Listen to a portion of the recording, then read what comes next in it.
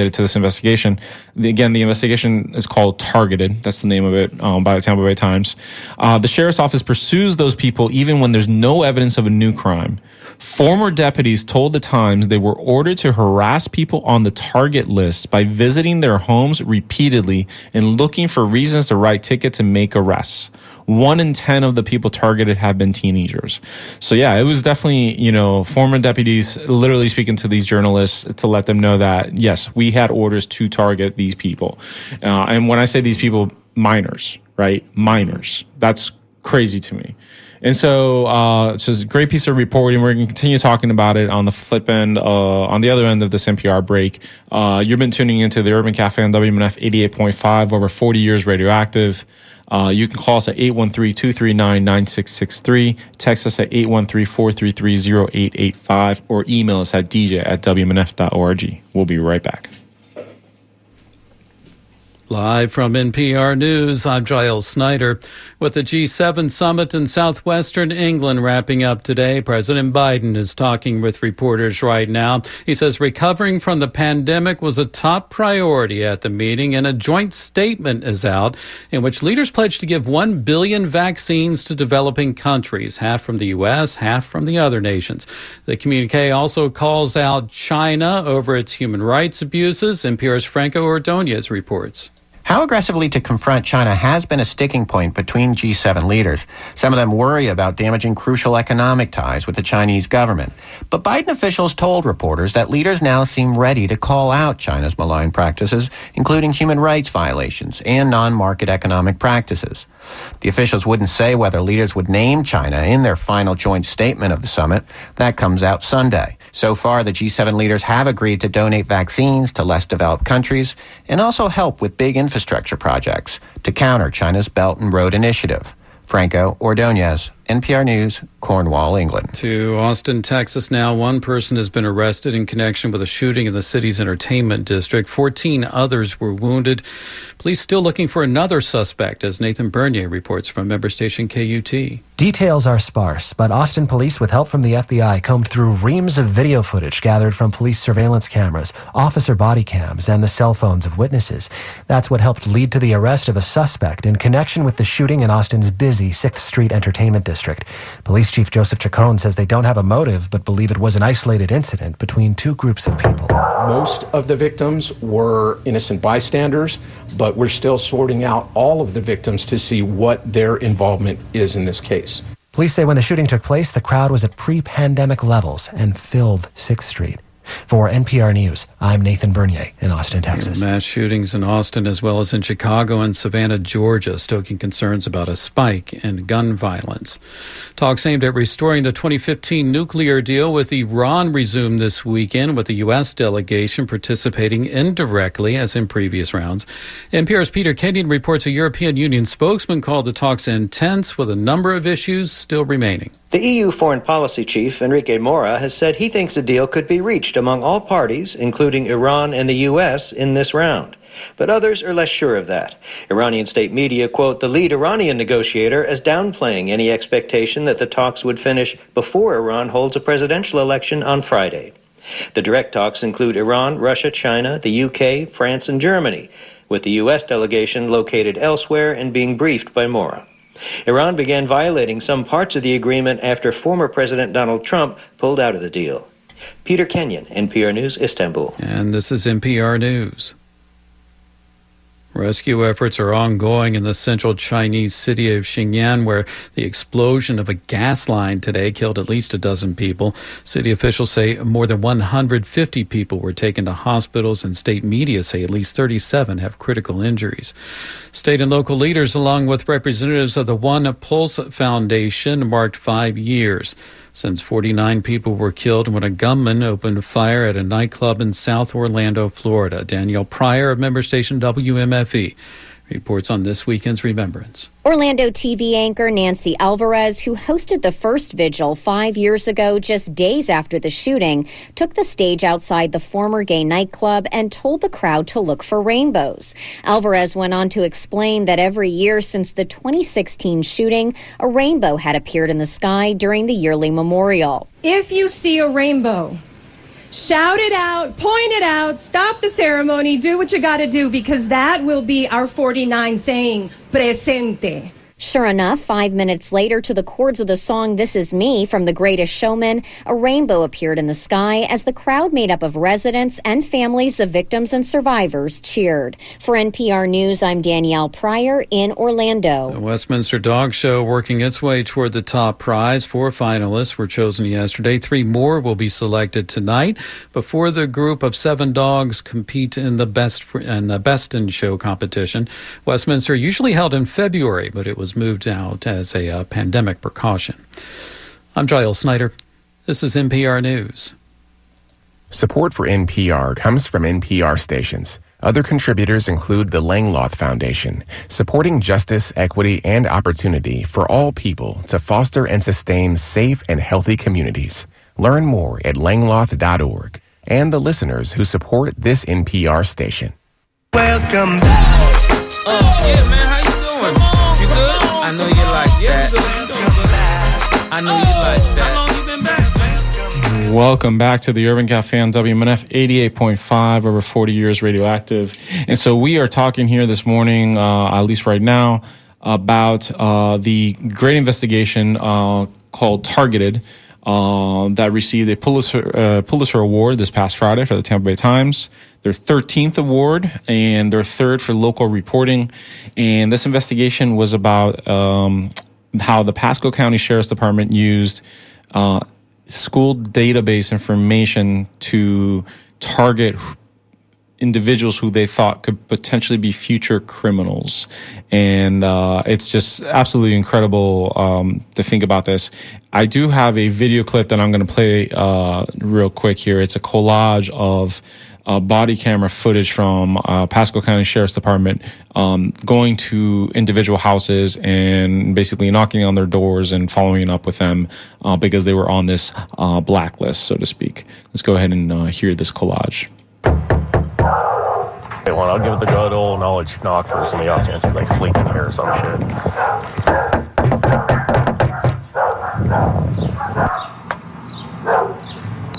Sheriff's office.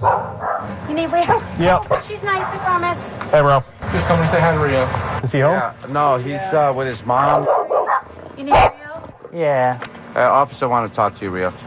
We're just here to say hi to Rio. Hey, Rio, what's going on, buddy? Mind if we chit-chat for a couple minutes? Happy New Year. 2020. And so there you have it. That's a collage of just one child, because he's a minor, who over and over and over again the Sheriff's Department knocked on his door.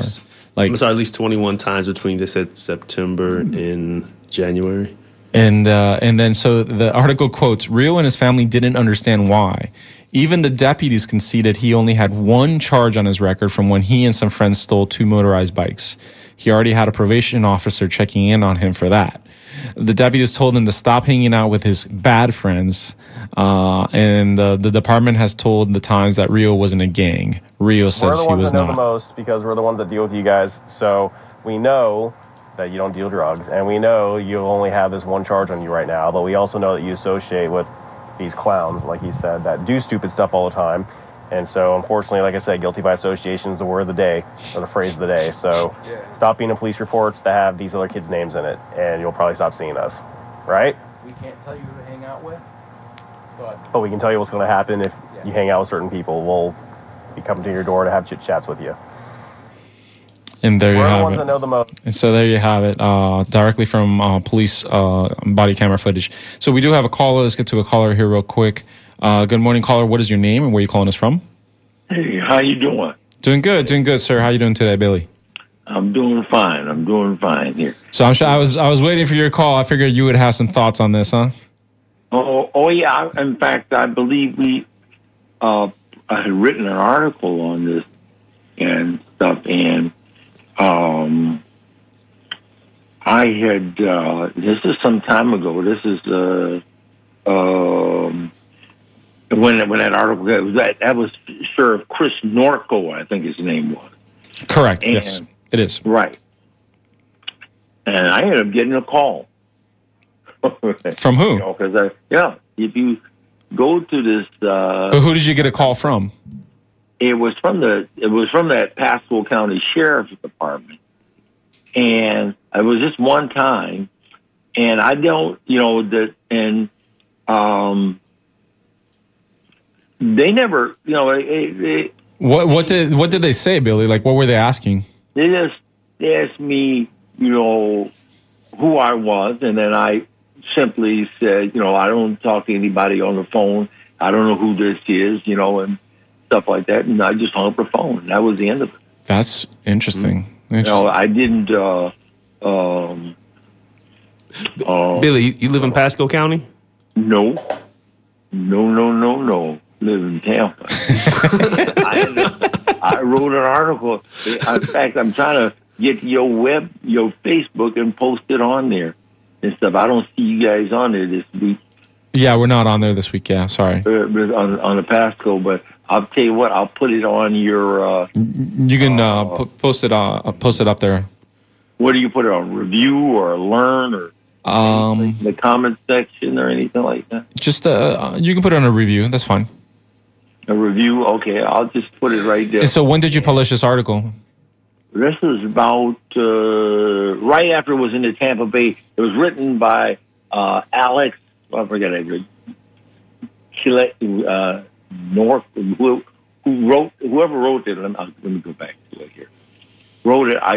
What I did was I had put some comments about it in terms of dealing with the miseducation, and the article, the incident, so reminded me of what the purpose of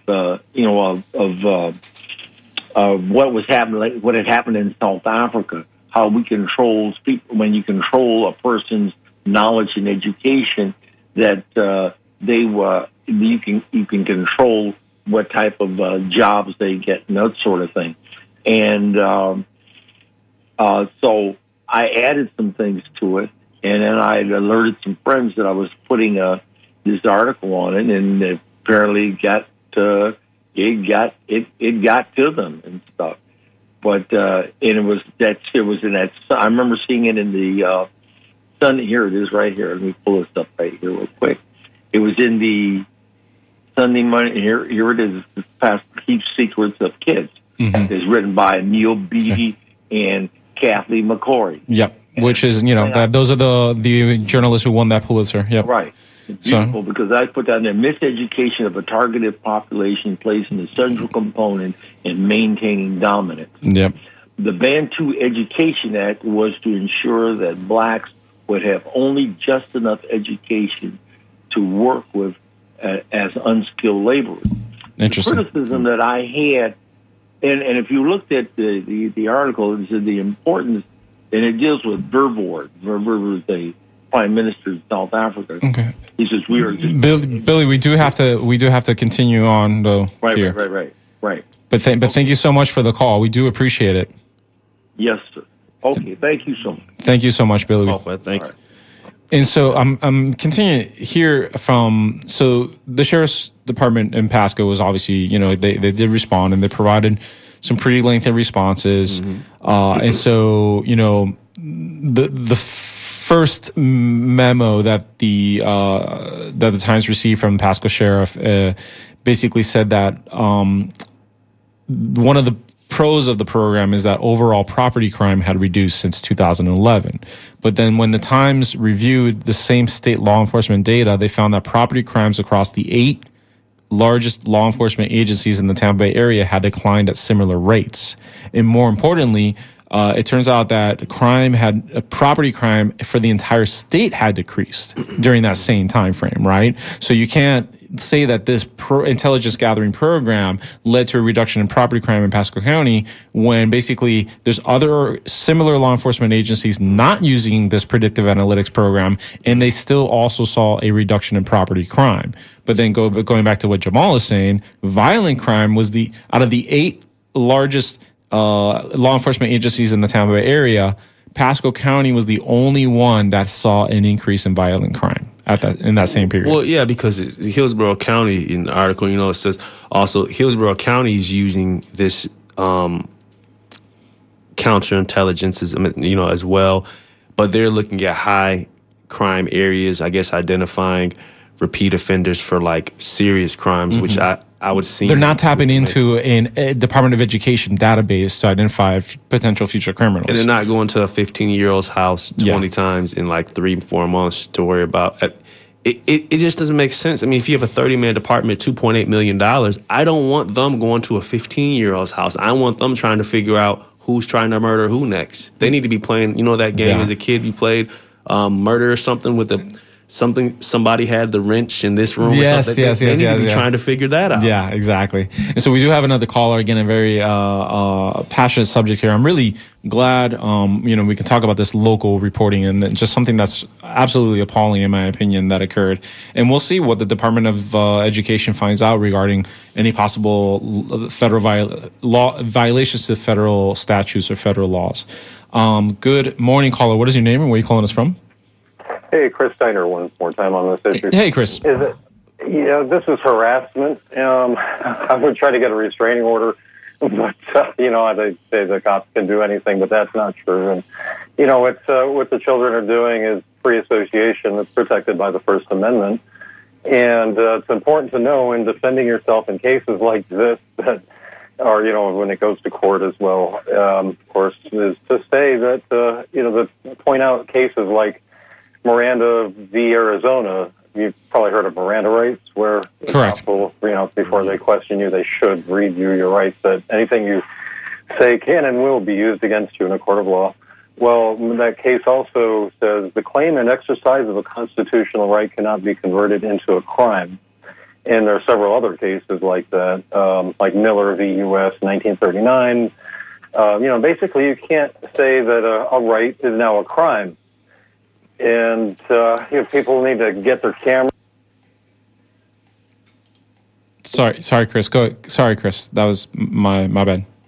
All right. Oh, go ahead. People can take their old cell phones and connect them to their Wi-Fi to make them streaming cameras. Have an inexpensive surveillance system with a free app. Chris, I wanted to interrupt you because I wanted to ask you about that. Because I'm not sure if you heard the show, but there was a county in Florida that already went to appeals court where a woman used a phone, I believe it was like 2009, and they said that using that phone when the officer told her not to use that camera phone, was an obstruction of the officer's investigation. So they've tackled that. That's going to be interesting coming up. That was a local, the state. That judge? That would be on the appellate level. So at the state level, or was it the state level? It hasn't gone to the Supreme Court yet of Florida. But Chris, I wanted to get your thoughts on that regarding the right to video. Yeah. So again, just to repeat there, Jamal is saying that there's already precedents that a law enforcement agency was in the right when they told a lady she could not record them. Right. There are cases, I know, the Supreme Court cases that say that unless you're actively resisting, obstructing, and opposing a law enforcement officer, then it's not resisting them. Right. Just because you don't follow their order. And, I know that they often threaten and prosecute charge people with wiretapping as if you're getting covertly some conversation, but there's also Florida statute that I know that says that if you have surveillance cameras, it's not considered voyeurism. There is voyeurism. Basically you're looking or videotaping where you shouldn't be, but if the Florida statute says that if the camera is obvious, conspicuous, or there's a surveillance sign, then it's okay, so, I don't know. I'm sure that would get dicey in certain situations, not this one. But, when it comes to officers doing that, they do that all the time. And I've often had to tell them, look, I'm streaming live on the web, so you can't destroy the evidence. If you want to just take the camera away, delete they'll often tell people delete the video or else I'll arrest you, or after they've arrested them. So there are all these strategies people can use with technology. Another one is, say you have an old-fashioned digital camera and takes a memory chip, have an extra memory chip handy so that if you record something, you can put in another memory chip if you have the opportunity, and if that gets But that's so, to me, it's just, I mean, I understand where you're coming from, but like the fact that we even have to think about that I have to carry an extra memory chip in case I'm harassed. Well, it could be worth a civil rights lawsuit worth tens of thousands of dollars. Yeah, but it's so sad to me to think, Chris, that we live in a society that we have to think about these things, right? That's crazy. I know there are people better at it than I am, but you know, I have more studying to do. There's another good strategy is that if they tell you to delete something on your phone, say you've already been arrested and you have no reason to record anymore, go ahead and delete it, but then don't record anything else on the phone or on the device, because then you can plug that device into a computer later on to retrieve it. The data is still there. When you delete something, it just deletes the index or the block. Okay. You know, makes it so the device can't find it. But the thank you, Chris. Chris, we do. You don't record anything after that. The data will still be there. Thank you, Chris. And we do have to get to another caller here, but thank you so much for calling in. We appreciate it. Well, I want to let people know real quick, you know, a lot of activism on the videotaping end, like photography is not a crime as a website and other cop watch websites are linked to on my website on the blogs page at theliberationstation.com. And that's my radio show. I'm just starting up again this coming Tuesday on the 6 Florida stations if you want to check that out. All right. Thank you, Chris. Appreciate that. Thanks. You have a good day. And so you're listening to the Urban Cafe on WMNF 88.5. We're getting ready for the Sunday Forum with Walter and the Fourth Estate coming up here in a few minutes. And then we're discussing right now the excellent journalistic, how would you call this? Just basically Pulitzer Prize winning investigation. Yeah, it's investigation to figure out what was going on. I mean, it's absolutely incredible. And so what are some of the outcomes of this? So one of them I mentioned was the U.S. Department of Education has opened an investigation into seeing if Pasco School District broke federal law by sharing private student information. And also, it's funny enough, in some of the responses that the Pasco County School District provided to the journalists doing this investigation, they actually included private details of minors in some of their own responses, which is just terrible to me. Like basically the rights of minors was completely violated, in my opinion. We'll see if the courts ultimately decide that. Another outcome of this investigation is a group of 30 national and state organizations have come together to oppose Pasco County School District's practice of sharing information with the Pasco County Sheriff's Office. The Pasco Coalition, People Against the Surveillance of Children and Over-Policing, is the latest group to speak out about the relationship. And, in April, the Department of Education indicated that they were going to start that investigation. 4 lawsuits. 4 lawsuits. And then there's also a lawsuits by former deputies who were fired. They say that they were targeted. And these are the same deputies that some of these deputies participated in interviews for this investigative piece. And those same deputies are suing Pasco County Sheriff for wrongful termination.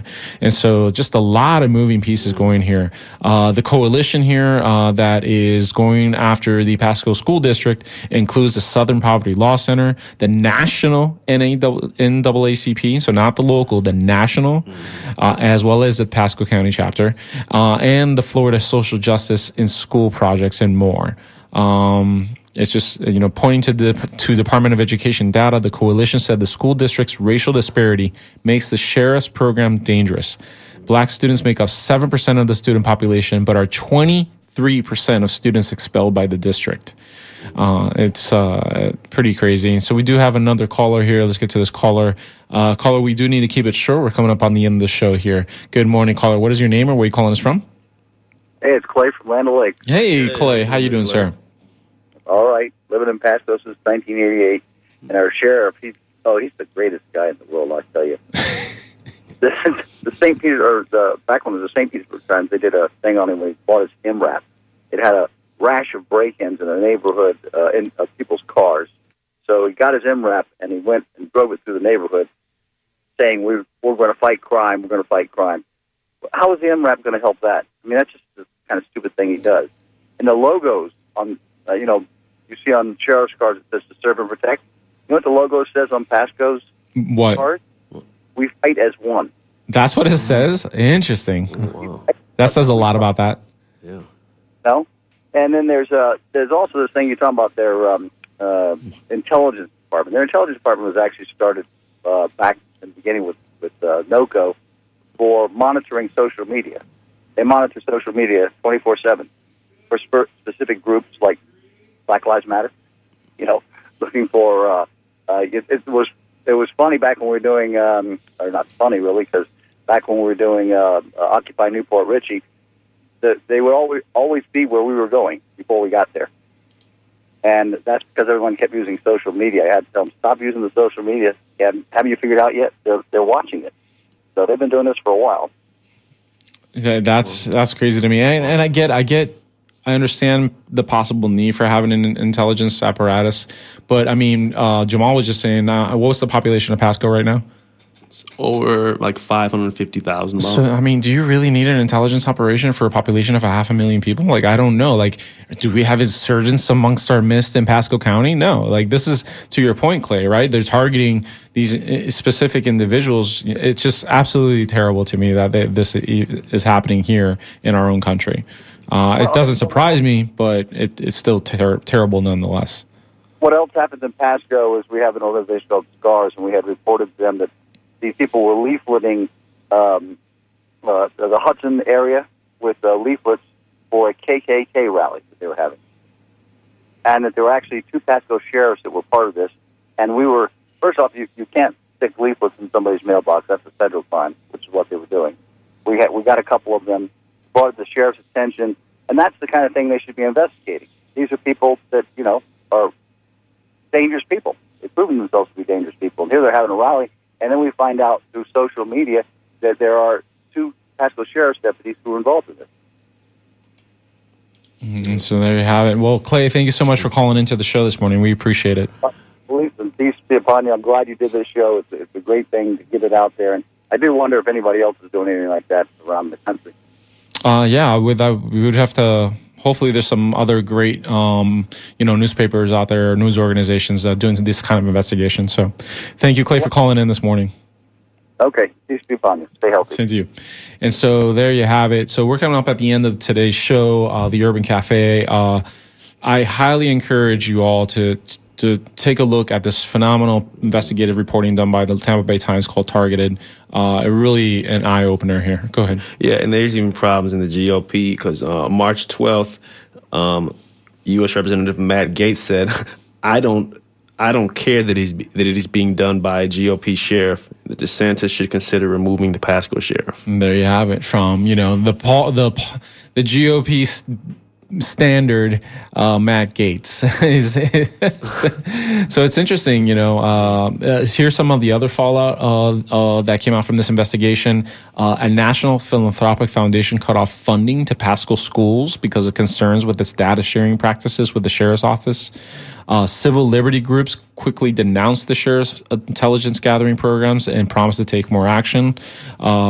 30 national and state organizations formed that coalition to oppose the sheriff's office use of student data. Florida lawmakers, although I don't think either of them passed, but Florida lawmakers did propose 2 bills in the most recent state legislative session that ended not too long ago to curb policing tactics used by sheriff's offices.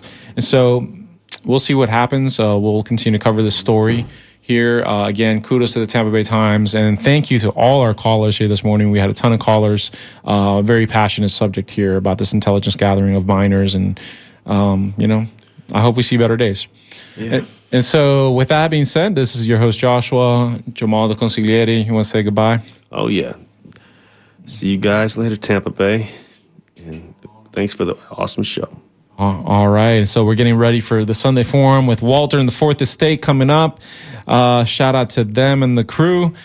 It's been real. Thank you so much. Good luck to the Lightning. Game 1, Eastern Conference Finals today.